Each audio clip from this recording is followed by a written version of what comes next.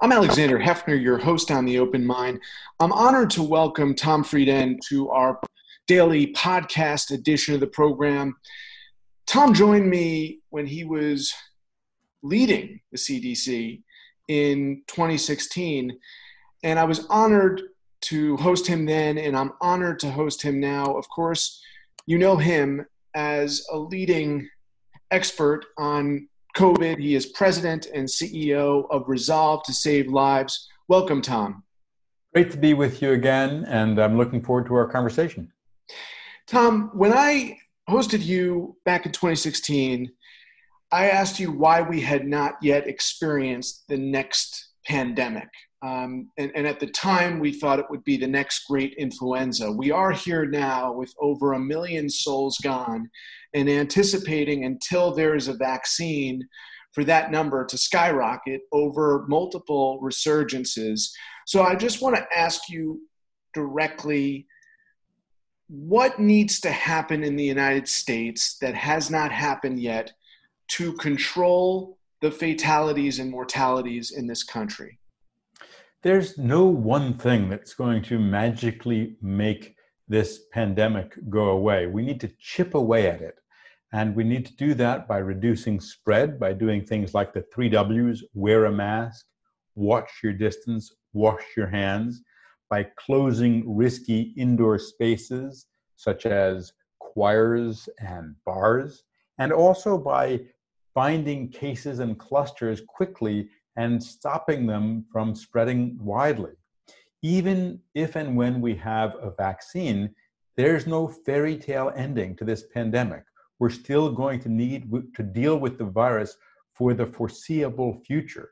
And chipping away at it also means iteratively improving the quality of our care so that we can have people less likely to get severely ill, less likely to die if they get infected, using some of the new treatments like steroids, an old treatment that now is pretty clear is effective late stage disease for people who are severely ill, and figuring out new ways to do better. But despite all the new stuff, it's the old stuff that we're not doing as well as we could, and that really can make a big difference.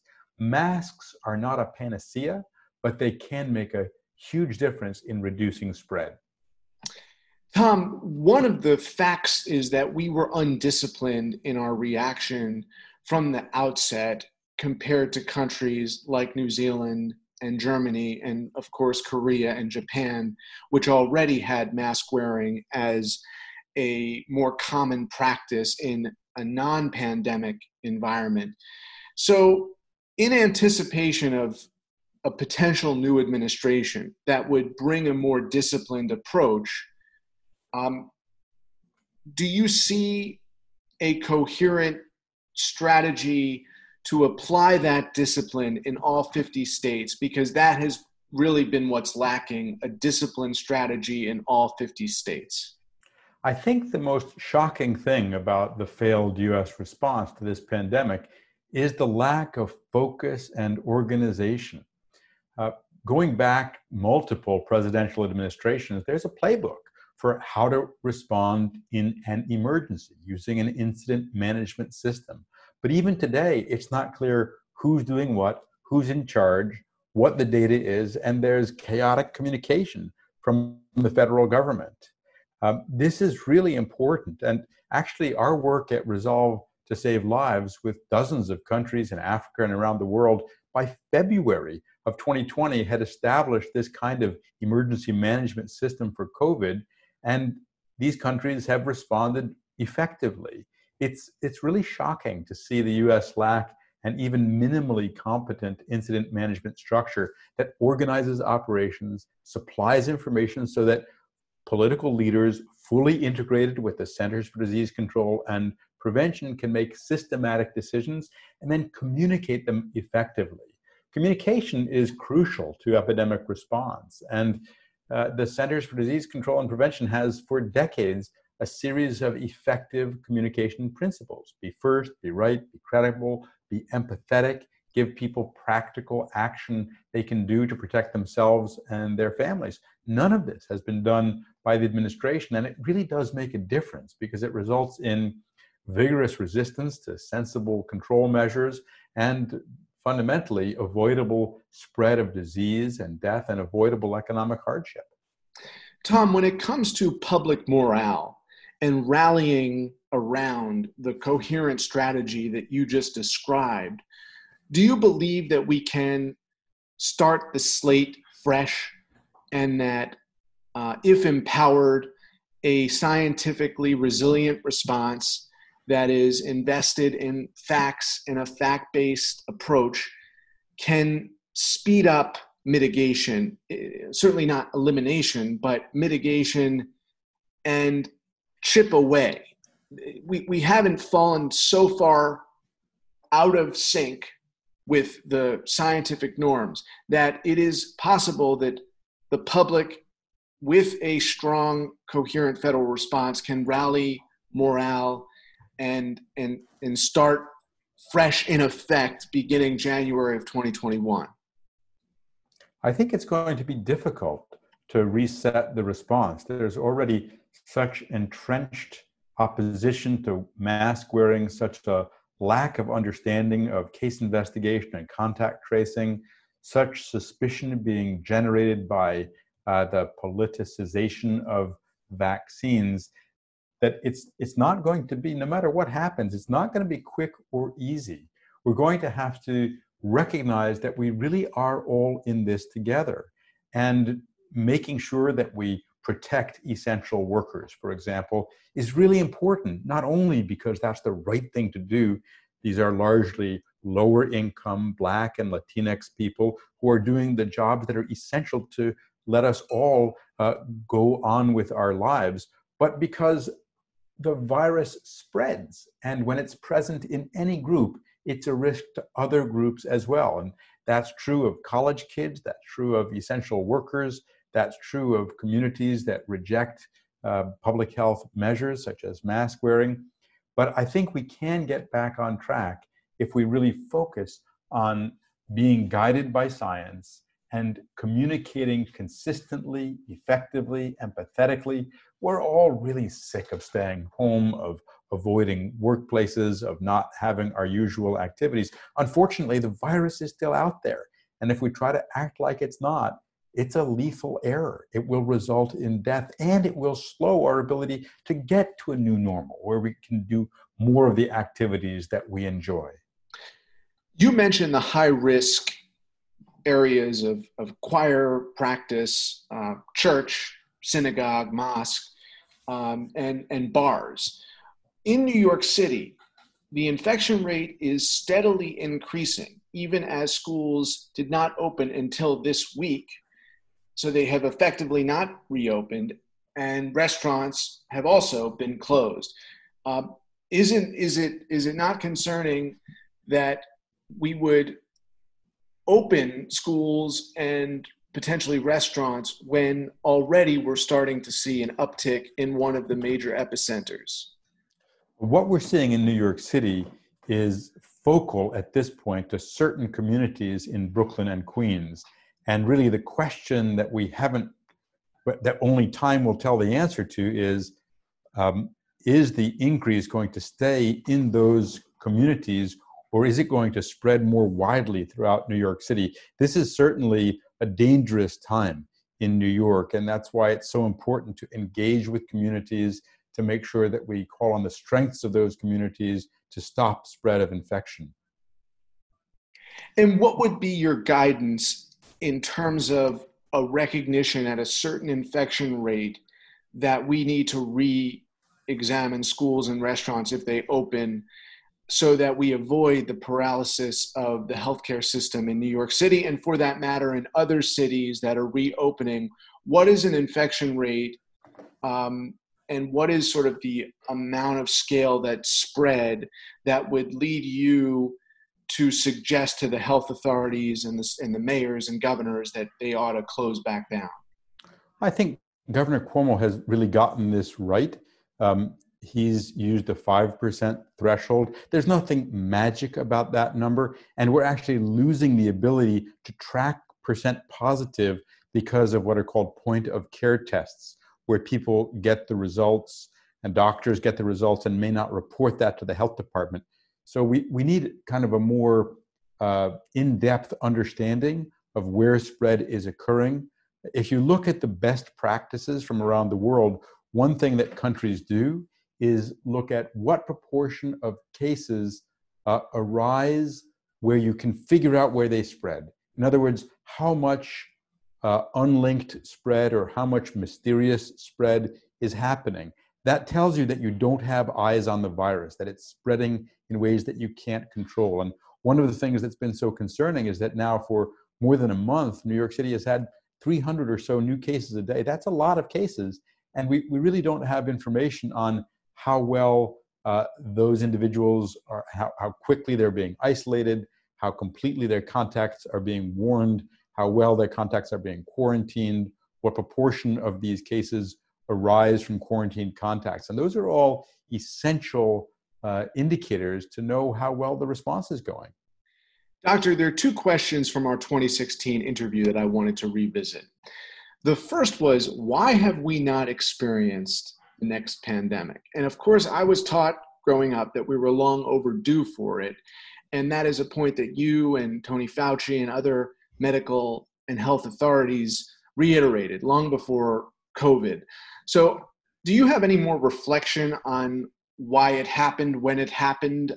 Or do you really believe that whatever spread occurred in Wuhan or elsewhere was something that could not be avoided? And were you yourself surprised that the next pandemic would be a coronavirus as opposed to influenza?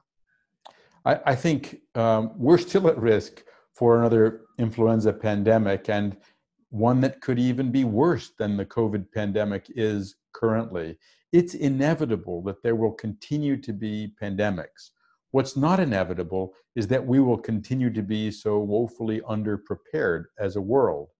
And as we look back on what's happened with the response to this pandemic, I think we can identify strengths and weaknesses in the responses of different organizations and countries, look at best practices, but fundamentally, we need to invest far more in readiness in the United States.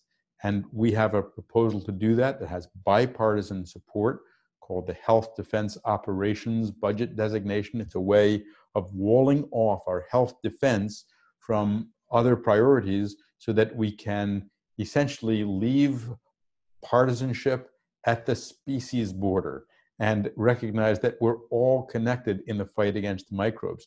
Globally, we need a sustained commitment to improve early warning and early response systems all around the world so that we're not at such high risk of preventable tragedies. We're seeing well over 1 million deaths from COVID, a price tag that's well over $10 trillion. So we need to invest the tens of billions of dollars it's going to cost in the US and globally to make our world and our country safer. Pre-pandemic, what percent of the military security apparatus constituted this kind of health preparedness? I'm trying to ask you directly, how small was the pandemic preparedness budget relative to nukes and traditional military arsenal pre-pandemic? Basically, public health is a rounding error on the defense budget. The Defense Department does have some public health programs. Those programs themselves are, though small for the Defense Department, rather large when it comes to preparedness overall. The key here is the need for sustained investment. We can't have this kind of cycle of panic, neglect, repeat. And that means we need a new way of funding preparedness that makes a long-term commitment to keeping Americans safer and to reducing the risk of the kind of disruptive and devastating pandemic that we're still, unfortunately, in the middle of here in the US. Would that legislation be sufficient that you allude to? that would be a start, but the key is to stick with it. Persistence. What percent of the budget in a given year do you think needs to be devoted in the wake of COVID to preparedness? What is not sufficient? What is necessary? Right. I think percent probably isn't the right way to think of it. What we suggest is identify the specific activities, what are called the budget lines, and there may be several hundred of them across many agencies. Of course, the Centers for Disease Control and Prevention, but also the Food and Drug Administration, the Department of Agriculture, and others, and then come up with a multi-year plan to invest in these, and don't let up until we get to the state of being much better prepared, not just at the national level, but also at the state and local level. In the US, we've had a long-term underinvestment in public health. And as a result, whether it's informatics or contact tracing or communications capacity or vaccination campaigns, our public health infrastructure is run down. And we need sustained investment to make sure that we can protect lives and our economy. And that same dynamic plays out globally. The problem is a political one, fundamentally, that protecting against pandemics is something that is good government, that will pay off in the long run, but doesn't have a strong electoral mandate. You don't have a lobby group pushing for it. And to the extent you do, it may be groups pushing for government to buy their product, which may or may not be the best way to protect people.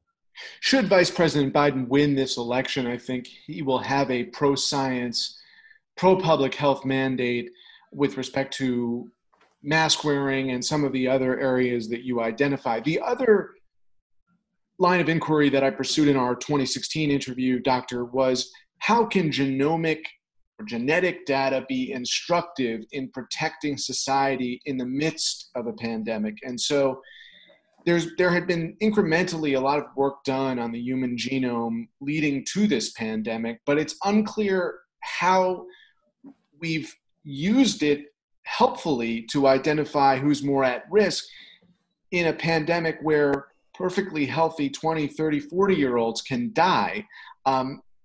What is the answer to that question? Are we not using the genetic data sufficiently to help us eliminate the pandemic, or at least eliminate the caseload among most vulnerable people?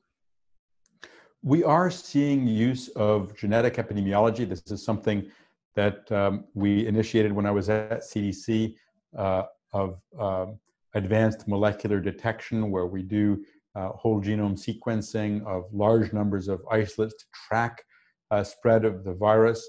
What we're seeing is that COVID moves so fast, it's really hard to use this for practical benefit in real time.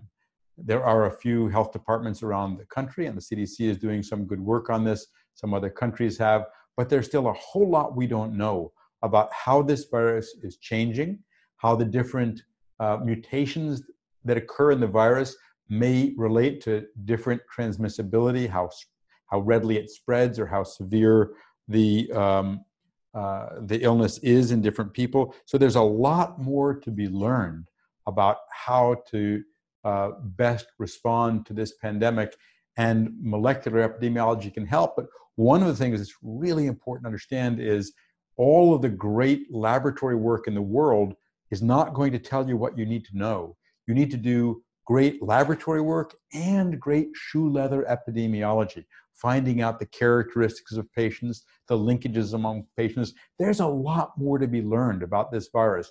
Why does it spread in some families and not others?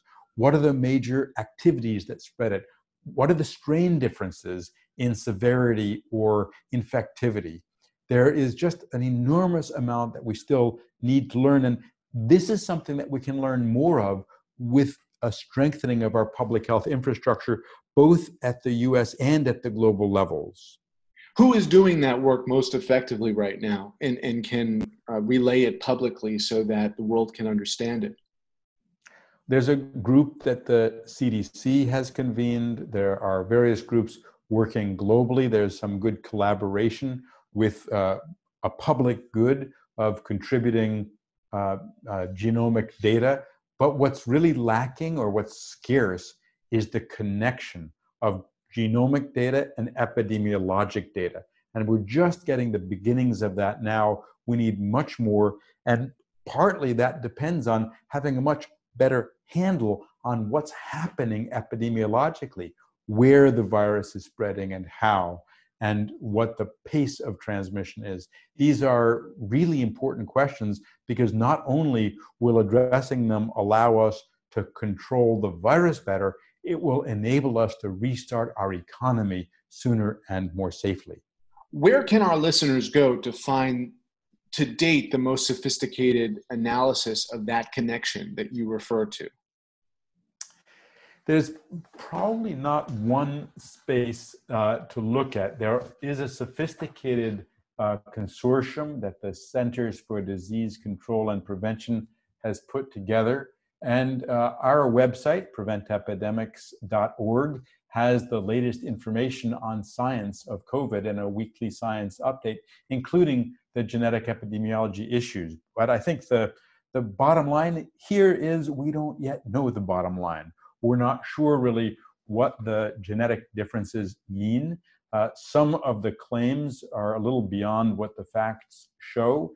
And something that Dr. Nancy Messonnier said throughout the month of February really sticks with me. She kept saying, we have to be humble. There's so much we don't know about this virus. And even a mutation of one base pair or two base pairs may have a very major impact on some characteristics of the virus, and we don't yet understand that. So I would say stay tuned. There's no one mother lode of great information here, but there is a necessity of continuing to collect and learn. The more we learn, the better we can do protecting ourselves and restoring our economy.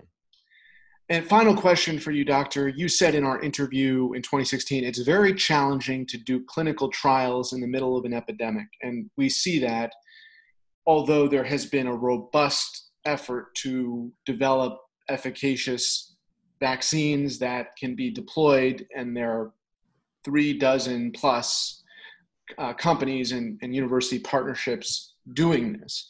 And you're pointing out that the epidemiological facts, specifically the genetic instructive code that would indicate who's more susceptible, we may not necessarily know that from the process of the development of vaccines. And that could be a separate track. But in the track of trials for vaccinations, is there one aspect of any one trial that is most encouraging to you right now? Or at this juncture in this week, how would you kind of summarize the process of vaccinations? And is there anything that's not being done that should be done, or what is most encouraging in the creation of vaccinations that are at various stages? Well, I'm encouraged by the number of different vaccine candidates out there. It's undoubtedly the case that some will work better than others. So it's great that we have a lot that are being studied. I'm encouraged by the US government decision to try multiple vaccines at once, because that way you're most likely to get one at least that is safe and effective. The one thing that does concern me is the risk that one or another company will stop short and cut a trial short before it's completed. That has a risk of robbing us of data on whether, for example, the elderly are protected by a vaccine and whether it's fully safe.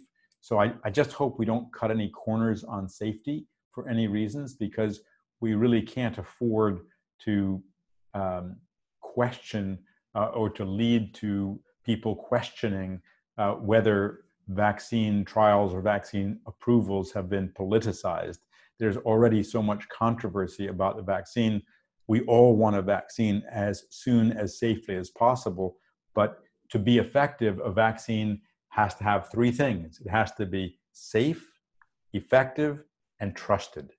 And if any of those three things are not present, the vaccine isn't going to work. It's not going to be the most important tool that it could be in helping us chip away at this pandemic risk. Doctor, last question. with respect to the vaccinations, Florian Kramer at a hospital here, Mount Sinai, recently did a very comprehensive thread analyzing all of the trials and the results in non-human primates as well as humans. But what struck me was why there aren't any inactive virus vaccinations being developed here. It sounded like they were being developed in China, and he alluded to a certain security clearance that made it possible for them to be created there. And I think the suggestion was that we don't have that clearance in a lot of labs here. But isn't the normal flu shot an inactive virus? And why is America and American companies, why are they not creating or testing those kinds of vaccinations? Well, there are lots of different types of vaccines being looked at.